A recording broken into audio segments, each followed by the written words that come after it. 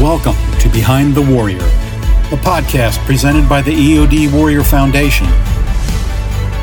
This series will focus on resources, interviews, and topics impacting EOD warriors, their families, and the military community at large. Hello, everyone. Welcome to Behind the Warrior podcast. This is Sherry Beck, and today I'm speaking with Cherie Tham. Cherie is the co-founder and vice president of programs and initiatives for the nonprofit based in Georgia called America's Warrior Partnership. Cherie, thank you so much for joining me, and welcome to Behind the Warrior. Thank you, Sherry. Thank you so much for having me here today. You are welcome. So tell me where you grew up and what led you to having a desire to help people. Absolutely. So I was born and raised in Baton Rouge, Louisiana. And I went and got my undergraduate degree in social work from what at that time was called Northeast University, and it's now LSU at Monroe. I got my undergrad. I knew that the field of social work was where my heart and passion always was. So I was one of those fortunate people that coming right out of high school kind of knew the vocation, the field that I wanted to explore further. I went and graduated with my undergrad, my bachelor's of social work, and then I applied to the University of Alabama for my master's degree in social work. It was during that time that University of Alabama had a program where we could do a internship in Washington, D.C. So I went to Washington, D.C., and I worked for, at that time, was Senator John Breaux of Louisiana. And I worked on the Patient's Bill of Rights and TANF reauthorization. While I was there, particularly around TANF reauthorization, I had done a lot of work throughout social work master's program, looking at those that were eligible for AFDC, which was our original social welfare policy, and then changed to TANF. And TANF was up for reauthorization. And I remember sitting in several committee meetings, listening to research, and trying to ensure that the reauthorization of TANF would be effective and useful to the population for which it was going to be established. So I asked the senator if it would be okay if I spent one day a week of my internship at that time at the homeless shelter in Washington, D.C. It was at that point the largest homeless shelter in the United States. It was about 1,350 beds, if my memory serves me correctly.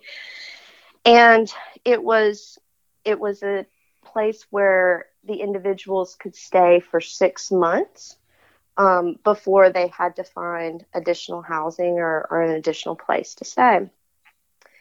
So I went there one day a week, and I would talk to the residents at CCNB and ask them, what their experience was with TANF, and had they been on AFDC, and what was good about AFDC that wasn't with TANF, and various and sundry other questions, as you might imagine, around assisting in working on that bill. After I graduated with my master's degree, I then moved into CCNB, homeless shelter, for what I call like a Jane Goodall type experience, to submerge myself in a population and learn from that population. That was my first experience around former service members. My dad served in the Navy. My grandfather served in the Navy. My uncle served in the Navy. But I didn't experience they did not retire from the Navy. So it wasn't a culture that I was familiar with. I worked with those elderly elderly male population, and I had about 75 that I worked with on my caseload, and a large percentage of them, I want to say about 85% of them, were former service members having served in Vietnam and Korea. Then this was around August that I graduated and moved in 2011. September 11th happened in DC, and all over the world, actually. But I was in DC, and it was a non-paid placement at the homeless shelter. So I was working at the Sheraton in Crystal City on the day of September 11th. And the homeless shelter, I called it, turned into almost a triage center. Mm-hmm. And there were services and everything that was available at the hotel for family members and to support the efforts around September 11th. Mm-hmm. That's kind of where I got introduced into, really submerged, I guess you'd say, into the military former service member arena. Mm-hmm. Understood. Did your time in Crystal City at the hotel, that was specifically for the folks at the Pentagon and the families there, is that correct? It was on September 11th. Mm-hmm. That's correct, Sherry. Yeah. Wow. What an experience and introduction into your career field that led you to yet another path, which, meeting Jim Lorraine, who is the founder of America's Warrior Partnership. But how did you meet him, and how did you guys collaborate in an effort to establish America's Warrior Partnership? After I left DC, I spent time in Alabama working child advocacy work. Returned back to Tuscaloosa, and actually took a job at the University of Alabama and worked in fostering. I was recruited during that time to England and work for a local authority in England on their fostering and adoption team, and was there for about 4 years. And during that time, England was starting Head Start, which we're familiar with in the United States. Mm-hmm. They called it Sure Start. Mm-hmm. So I moved away from the fostering and adoption team and built the Sure Start program in the borough for which I was working at that time. I returned back to Baton Rouge to care for my grandmother, and got married and moved to Aiken, South Carolina. And I had spent a little over 2 years being a caregiver for my grandmother, and then moved to a new place, and actually really just didn't know what I wanted to do in social work anymore. And I wanted to get into, I loved my job. I loved the work that I did in the UK and the experience. And I didn't know what that would look like to reciprocate that in a new environment. So I took some contract work, and one of the contractual works that I did was at the Charlie Norwood VA Medical Center here in Augusta, Georgia. There was a contract out with an organization called Hope House, who was building a transitional housing facility for veterans at the Charlie Norwood VA Medical Center. And I was asked to build the program around that transitional housing facility. It was during that time that I was being introduced to partners in the local area who were working in the veteran space and supporting the veteran space, and needed to learn from them what their experience was around how we could build a program for transitional housing that would meet the needs of the local community. it was through that I was introduced to Jim Lorraine, who had just started himself with a local veterans organization here in Augusta. He had taken that organization over from Lori Yacht, who was the founder of the organization, and he during that time was awarded a subcontract for what's known as the SSVF program, which is a supported services for veteran families. Through discussions and meetings, it became clear to Jim that I had talked about my experience at CCNV, and he got this subcontract and asked me if I would come work for, at that time, was called Augusta Warrior Project.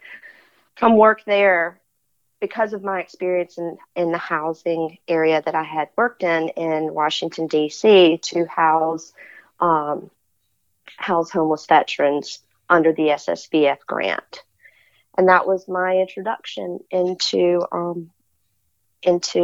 what is now America's Warrior Partnership. Mm-hmm. And how long ago was that, Cherie?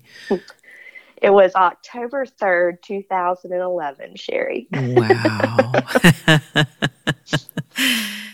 Yeah, time flies, huh? Mm-hmm. Well, I know that America's Warrior Partnership does, phenomenal work nationwide. And, really, I remember it being sort of a grassroots startup. And tell us where it is now and the ultimate, what is the mission, I guess, of America's Warrior Partnership? The mission of America's Warrior Partnership is to empower communities to empower veterans. Now, that is very, very high level. Mm-hmm. Where it started, we were a local community organization. Jim developed a model that we use today. And it was a 4-step plan model to connect, educate, advocate, and collaborate. And that is not meant to be one way. Mm-hmm. It's to connect with veterans. It's to connect with partners. It's to educate veterans. It's to educate partners, and so on and so forth. We then it was my responsibility to then take that model and implement it into the community around housing and homelessness.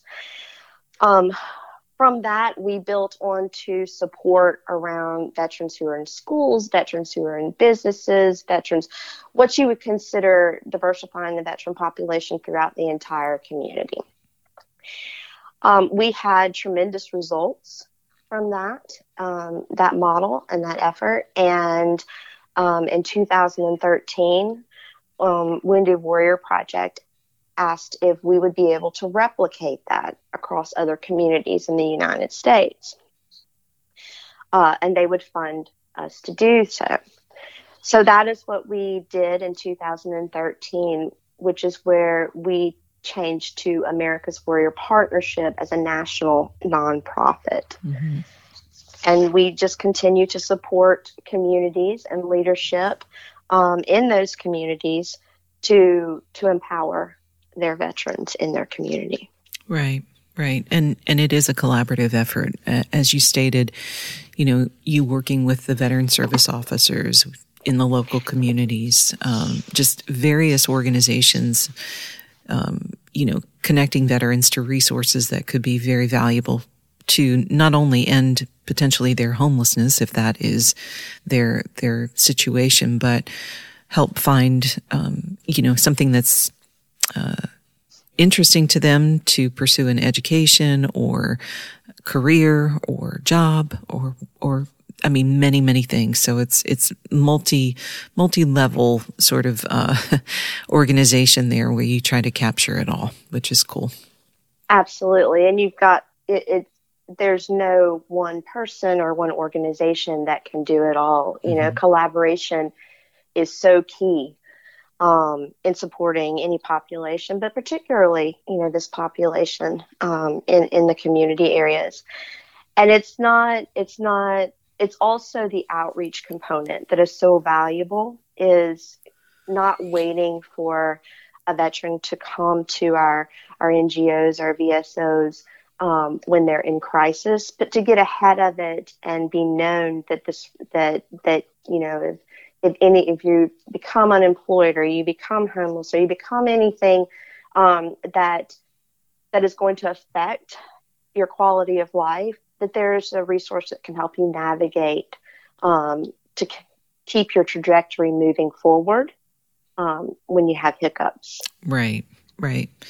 And also something that you mentioned a little bit earlier, and I just want to reiterate too, is that, while no one organization can do everything, it requires a lot of collaboration between nonprofit entities working across the aisle with people, but also no veteran is the same either. So having the ability to look beyond just what a checklist may be, and really drilling down to what the needs are of the veteran is so helpful. And I'm sure it contributes to the success of your program for sure. Absolutely. One size fits one. I love it. I love it. Well, I know that you have been working on a special program for several years now called Operation Deep Dive. Can you just tell our listeners what the mission is, and then I'll follow up with various questions just to drill down a little further. But this is very intriguing to me, and I hope our listeners will, just pay attention and understand. And at some point, maybe there would be an opportunity for our listeners to actually write in questions and send to me, and we could potentially have a follow-up, like Q&A session or what have you. But I would love for you to share what Operation Deep Dive is all about, Cherie. Absolutely. So Operation Deep Dive, we've been working on for about 4 years now.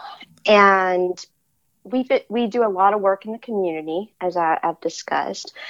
And we wanted to see what the difference between one community is to another community, relevant to the culture, the community support as a whole around death by suicide and non-natural causes.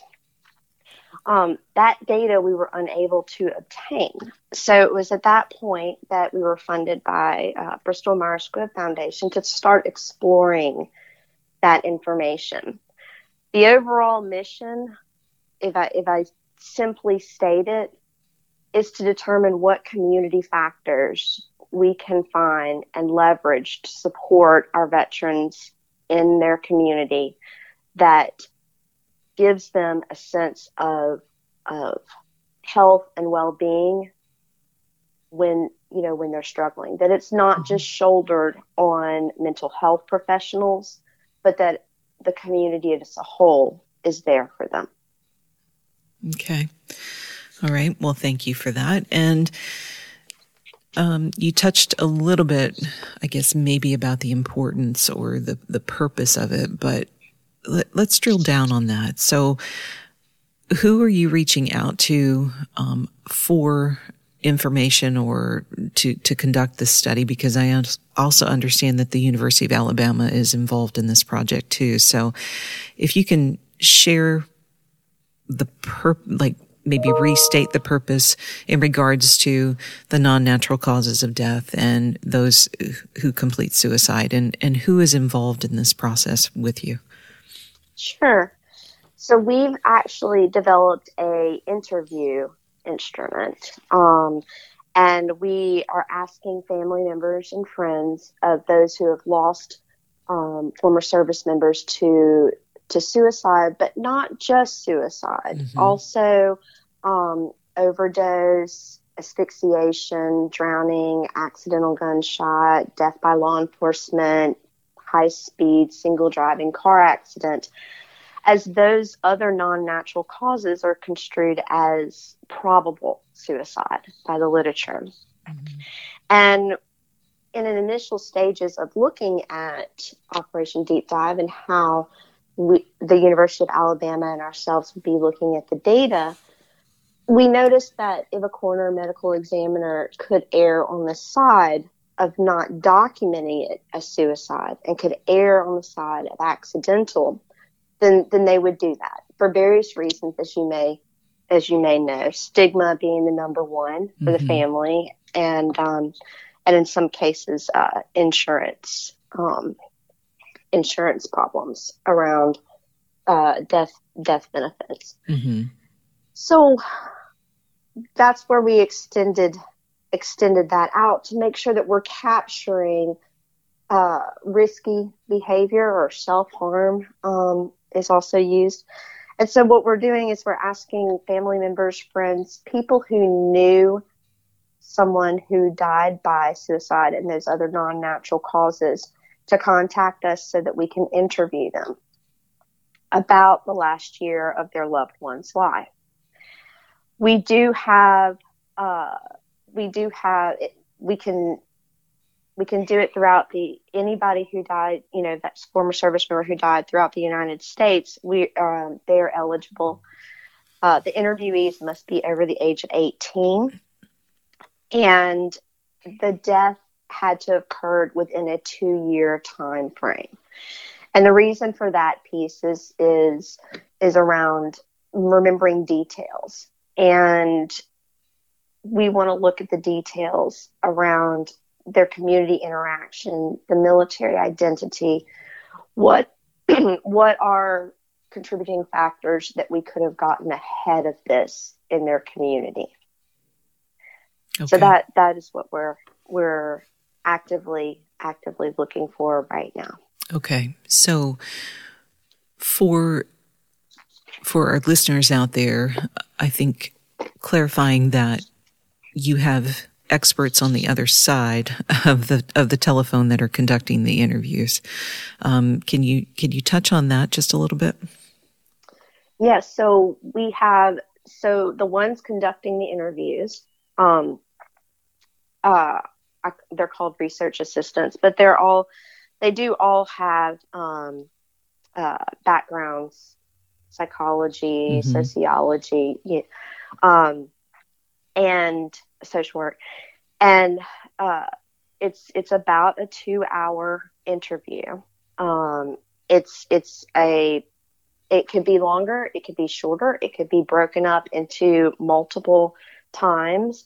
It's a safe, protected space for that interview to be conducted at the comfort of the individual that is providing the information. So when I say 2 hours, if an interview is being conducted 30 minutes into it, the person says, I need to reconvene another time, that is completely accessible. Not accessible. That's okay to do. Also, an individual, if they find that they start doing the interview and they do not want to continue, they can withdraw at any time. And so we have those safety nets built in for the interviewee. Okay.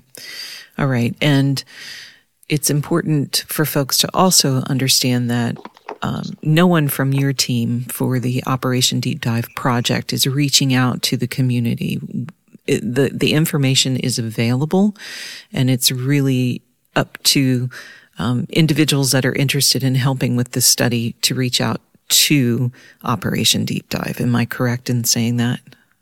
You are correct, Sherry. We cannot contact people directly to ask them if they want to be interviewed.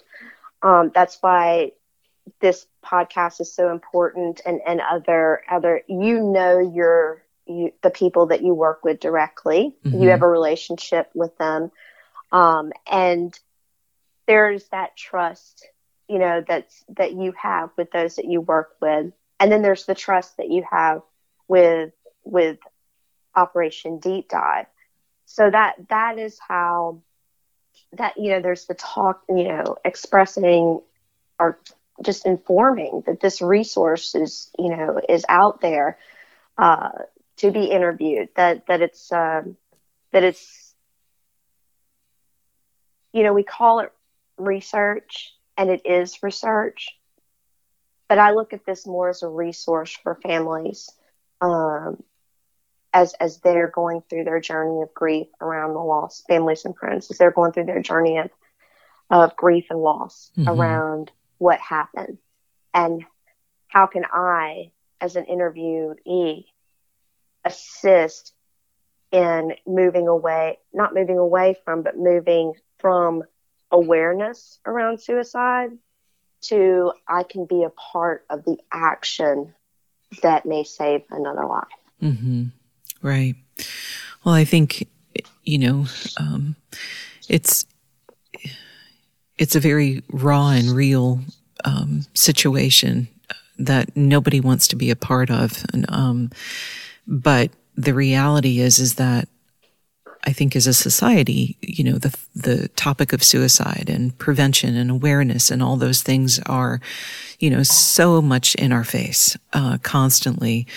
And, our community in particular, the EOD community, has suffered great loss this year, by unnatural causes or by suicide. And in my opinion, and this is strictly my opinion, it's like, why not? Why not try something else that might be able to drill down to, another, community factor, or maybe it was a financial factor. Maybe it was, relationship, or maybe it was addiction. Maybe it was something, but to try and work towards finding more answers about the reason why, because I think we always have more questions than answers when it comes to suicide or an unnatural cause of death. So why not? And for folks out there listening, if this is something that's of interest to you, I would encourage you to contact Operation Deep Dive. Certainly, all of that information will be put on the podcast as well as a resource. But at this stage of such incredible and great loss, why not? And it's certainly, it's a different approach, and appreciate the forward thinking about it. Yeah, and I think one thing that's really different about this is the how not as well. Mm-hmm. Determining the why may be very different for several people. May be similar. We may have trends in it, but the question is, how not? How do we, as communities, as employers, as teachers, as those without a mental health background, recognize that someone is hurting and feel comfortable with engaging that individual appropriately. Mm-hmm. Right.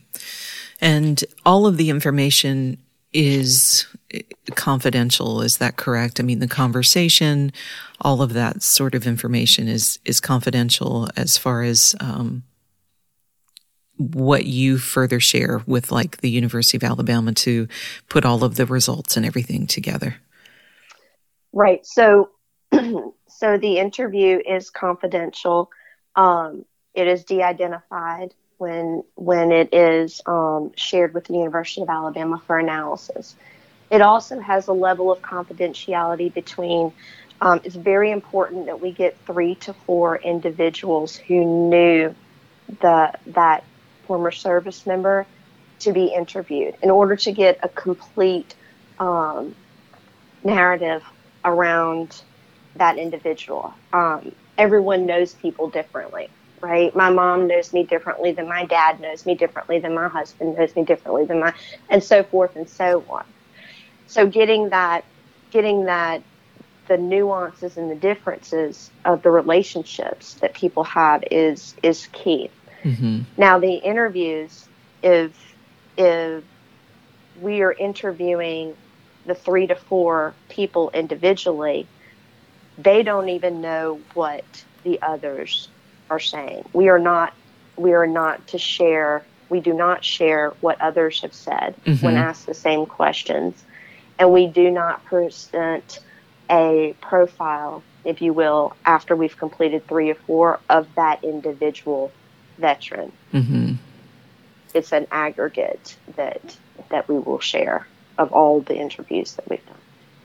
Understood. Yeah, because you really are looking for trends. Looking for trends, and you want to protect. It's very important to protect the relationships that people had with those that they lost. Of and course. We recognize that. Of course. I mean, it's with respect and understanding how difficult that must be to have a conversation about it. Yes. Yeah. Well, I know I've kind of touched on a little bit about the University of Alabama, but can you tell us what their involvement is in publishing the study and the results? Sure. So they're our analytic partner, and a part of that team at UA, we also have consultants, two suicidologists. One is Dr. Eric Kane. He's one of the leading suicidologists in the United States, and he is one of the consultants around what does it all mean, the qualitative data that we're gathering. And then Dr. Phil Smith is also a consultant. Okay. Dr. Kane is with the University of Rochester, and Dr. Smith is with University of Alabama at Huntsville. Okay. So you're hoping to find trends and different things with the information. And how long do you anticipate that this will take to conduct the studies? And how long is it, what is the window of time that people can actually reach out and contact you? But also, how long do you anticipate it taking for this information to actually be, published for, our eyes to see? For the interviews, it's all dependent on how many interviews we are getting. That's where it's very, very important to, we can start analyzing preliminarily, right? Mm-hmm. But to really, really have a good, deep perspective is to have enough data from interviews that we can start looking at those trends, and we can start seeing how different communities vary, right? And back to the one size fits one. What we may obtain from interviews in Baton Rouge, Louisiana, for example, as compared to Buffalo, New York, as compared to Orange County, California, the prevention strategy or how that community mobilizes may look different. It may have some similar foundation. But again, each community is different in how they can support what we're learning around the residents of that community. So that being said, doing a really, really big push to be able to have people come forward. We recognize that this is a very vulnerable conversation, and we respect that. But as the interviews come in, that's the pivotal piece. Mm-hmm. I look at preliminary analysis. We could probably start reporting in about a year. But major findings around this qualitative data, I would say 2 years. Mm-hmm. Understood. And the data that you actually receive will be shared with the communities in which the service members resided, or are you sharing this? Is this a study that's going to be shared sort of throughout America's Warrior Partnership and all of their affiliates and that sort of thing, so that it's an education for all and not just the communities that actually participated in the study? No, it's both and all. Okay, wonderful. Yeah. So the relevant, like if it's relevant to a specific community, that information is definitely through governor's challenges, mayor's challenges, or collaboratives where to the partners in that communities that are working directly with the veteran population, and to help train and disseminate that information throughout their community. For those that are like communities, and maybe that there wasn't enough data collected around that area, and that's going to be particularly your rural areas, if I'm honest, Sherry. The rural areas are the areas of most needing of this education and this information. And so it would be disseminating that, ensuring that our rural communities are educated on what we're seeing. Mm-hmm. Understood. So do you anticipate like a follow-on sort of, I don't know if campaign is the right word, but based on the information that you receive, and once it's, all collected and dispersed in a great form, or, graph, or all of the statistics are out there, are you then thinking that there will be yet another sort of campaign or drive to disseminate that information so that it's an educational opportunity for all, not just maybe not just feedback for the, how can I say it, nonprofit entities, sharing the information with nonprofit entities? I would imagine that would happen, but also, I don't know. I feel it's like everybody. I feel like it's everybody should be educated about it, not just one particular section, or specifically, if we're talking explosive ordnance disposal, it's not just us that would get the information. We're going to share it. And that way, maybe there are, depending on what you guys find, maybe there are things that nonprofit entities could potentially do to tweak their programming to better understand and support our veterans and their families as well. So, it's a lot. It's a lot to collect and, think about, but, it's important. And as good stewards of this, and this is why I moved, it is research, but I like to call it, resource. As good stewards of that information is attained, it's on us to develop the prevention strategies that can work within more than just the nonprofit sectors in the communities. I mean, this is where I was talking about, schools, a school in that community, and I'm not talking just colleges. I'm talking about primary and secondary education systems, whatever makes up your community.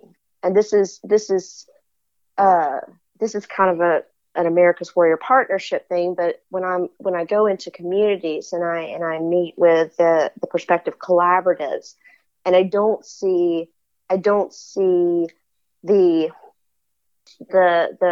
maybe business leaders in there, or I don't see the librarian administrator in there, or I don't see the police force or EMT represented. It's not a representative sample of the community. And I think it's really important for our collaboratives to be inclusive of what the entire community looks like, because it's going to be the entire community that's going to need to have this information and know what to do with it. Mm-hmm. Right. So again, that one of the, pieces of the mission for America's Warrior Partnership is to educate. So I here we go, right? I mean, once you get this information, that's exactly what's going to happen. So that's fantastic. And, appreciate all of the work and thought that has been put behind it, Cherie, because I can't imagine trying to develop a program and not really, maybe initially not really knowing where it's going to land. And here you are 4 years later, pushing out, this information and trying to get people to participate that have lost a loved one, in the last 2 years by, either suicide or an unnatural cause. So again, I would love to reiterate, I'd love for you to reiterate, and tell our audience how they can actually help with Operation Deep Dive and gathering this important information. The best way to do it would be to reach out to us directly, through America's Warrior Partnership Operation Deep Dive. Okay. On there is our contact details. Okay. Anytime anybody has a question, you can contact us. It does not obligate. If you are thinking that you would like to be interviewed, but you're just not sure, you can contact us. That does not obligate you to do an interview. So I think that's really important for people to know, that ask away, ask questions. Okay. In addition to that, on that same site, you can opt in to Operation Deep Dive. And we will send, once a month, we push out to those subscribed members a little bit of data that we're seeing, not from the qualitative, not from the interview side, but from the other retrospective data that we're collecting, which is all the death records from 2014 to 2018 that we then verify with the DoD, who in fact was former service members and who were not. And we send out findings of what we're seeing around suicide and non-natural causes amongst those identified as well. So those are two ways to do that. I want to make sure that I emphasize, when I say former service members, that is inclusive of National Guard, reservist, someone that only served one day, can be dishonorable discharged. If you raised your hand to support and protect, to defend and protect this country, and you died by suicide or non-natural causes, then your family and friends can reach out to us to be interviewed. Okay. So. Right. Thank you for that. And is there a particular era? Does it have to be post 9/11, Cherie, or what are we? No. Okay. It does not. All right. Wonderful. Okay. And I think, yeah, go ahead. Sorry.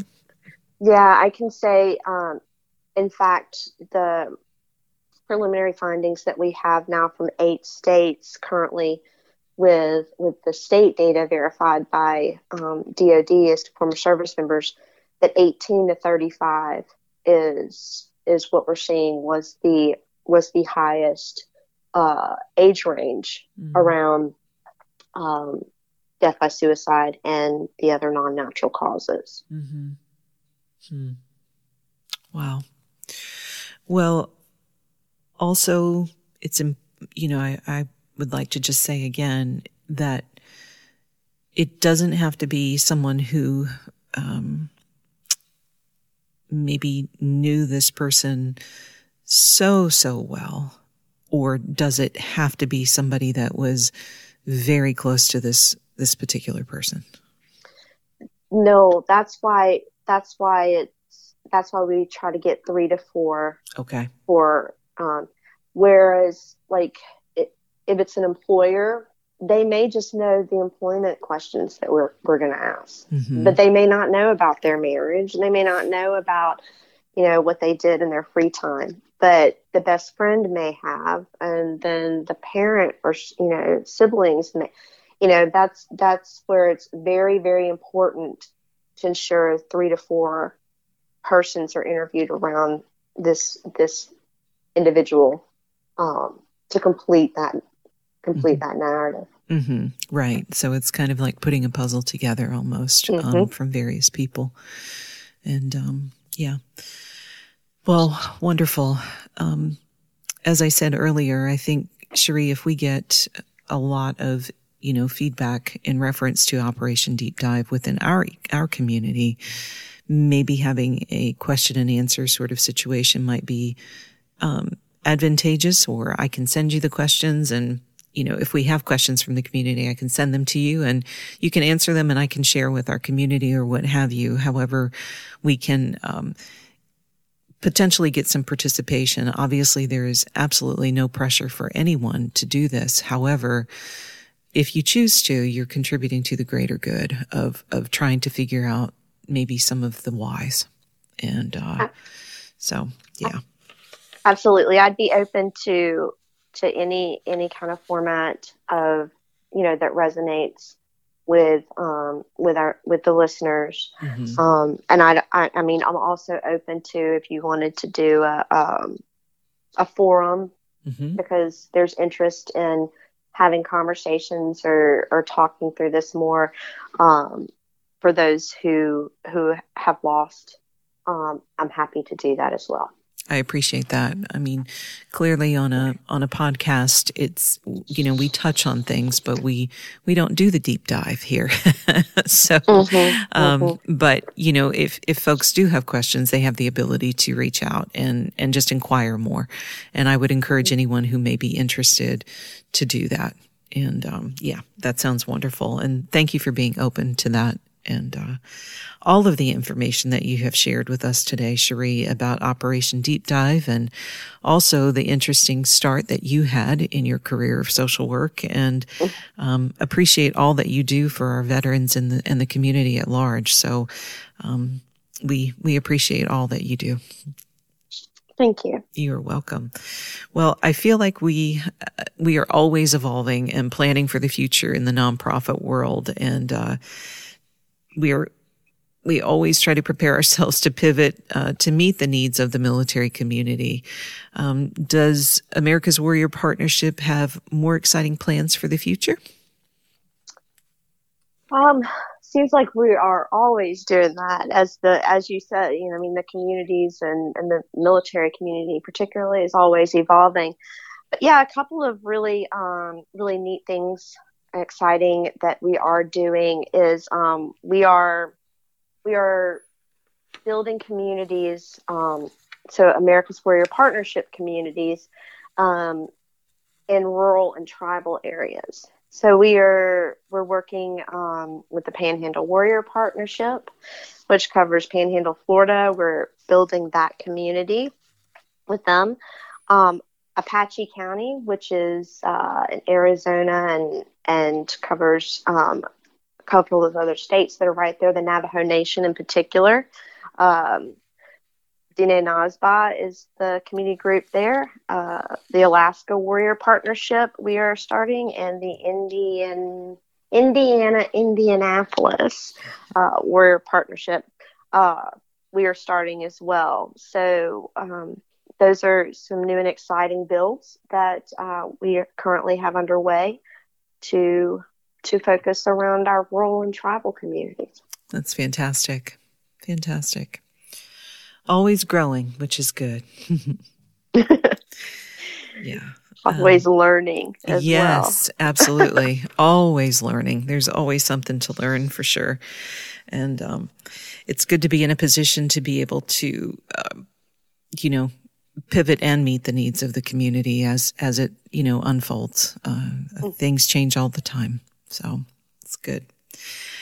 Well, again, I thank you so much for joining me today on this podcast. And before I let you go, Cherie, I always like to have a little bit of fun with my guests and ask about some of their favorite things. So how are you feeling about that?